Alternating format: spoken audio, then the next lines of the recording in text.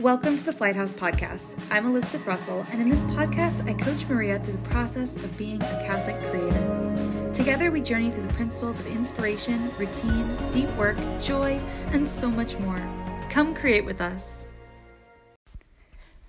Hello, beautiful listeners. Today is going to be a bit of a short episode, and it will also just be me.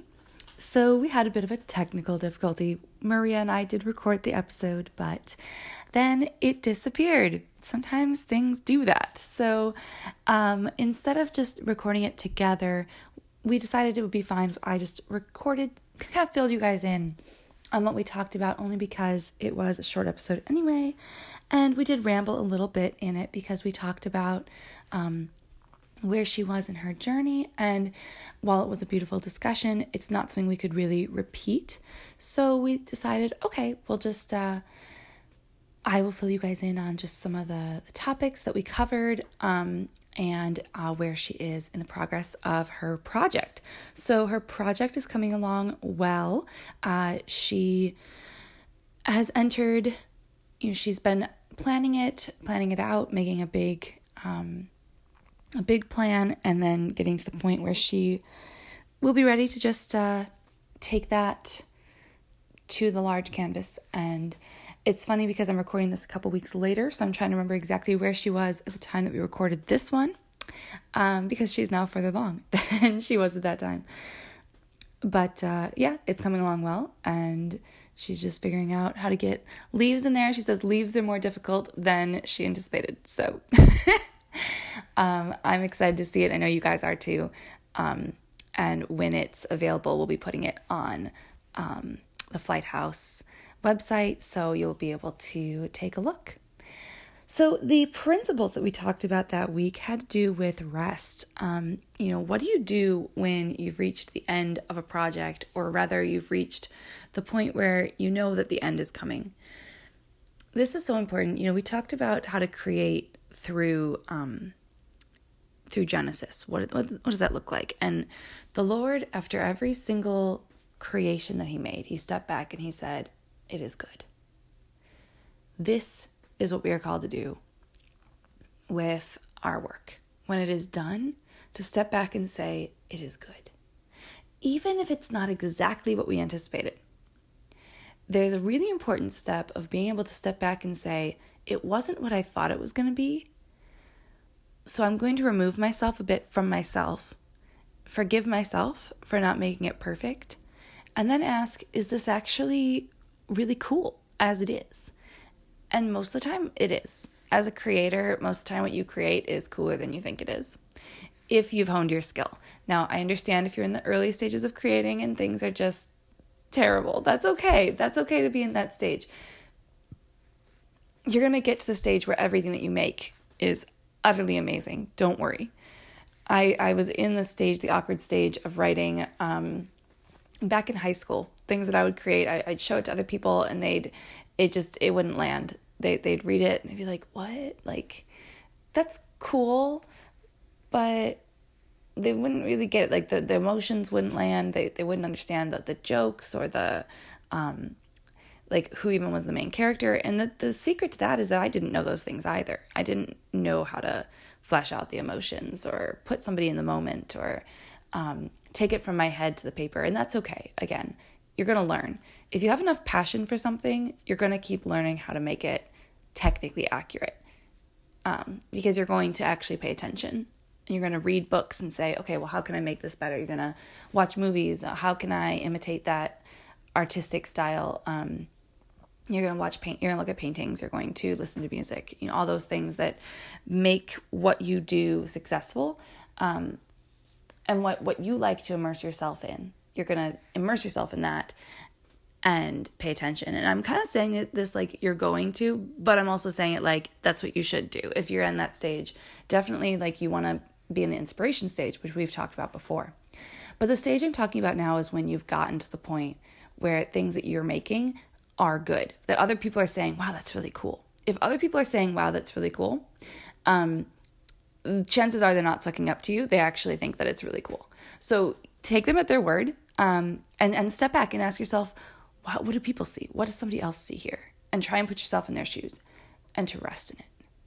And sometimes you're going to create something that is exactly what you wanted, and you're going to be so blown away, and that's okay. Step back, appreciate it, just rest in it and say, it is good. There's not much else to say about that because so much of it is on you. So much of this step is on you to be able to rest. But I will give you some tips for how to rest, because I think sometimes we put so much pressure on ourselves to say, like, I created this thing, I have to create the next thing, I have to create the next thing. Like, I have to keep proving that, like, not only can I make something really good, but I can make a lot of things that are really good. And there's a certain degree of, like, in our brains, we want to make that happen anyway, because we just have so many creative ideas. I probably have like 7 novels in development on my computer. And so sometimes, I'll finish a work and I'll be like, that's great. And then I'm like, well, but I have to finish that other one too, because that one's amazing. I want other people to be able to read that one. And sometimes all I can think of is the people who, maybe I wrote this sci-fi thing and I have another fantasy thing in the works. And I think to myself, like, well, the people who enjoy the sci-fi might not enjoy this fantasy thing. So I have to go and I have to, like, write the sci-fi so that people realize that, like, I can write in multiple genres and they can enjoy multiple things. I put so much pressure on myself. I don't know if you can relate to that. Well, that's definitely where I am in that process, or where I have been in the past. And there's also that drive to, as soon as you've written it, to get it out there and to just put so much pressure on yourself to promote. And promotion, I think you're going to start to pick this up as we move into the promotion section of this podcast, next week and the 3 weeks after that. But, promotion is not something that should be pressured, right? And you've already seen this. I've walked Maria through the process of sharing her work organically with people who she knows are going to want to see it, with people she knows are encouraging her in this journey. And that's beautiful. That is a really good thing. And what it does is it fills up your cup before you try to just get this in front of strangers. And it helps you to get into the habit of sharing before you're really ready to know what you're trying to share. You're doing it in front of a forgiving audience. That's hugely important. Promoting yourself is one of the, in my personal opinion, one of the worst inventions of the 20th century.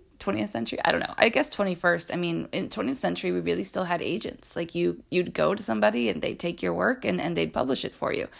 That doesn't really happen nowadays. You can sometimes find an agent. You can go that route.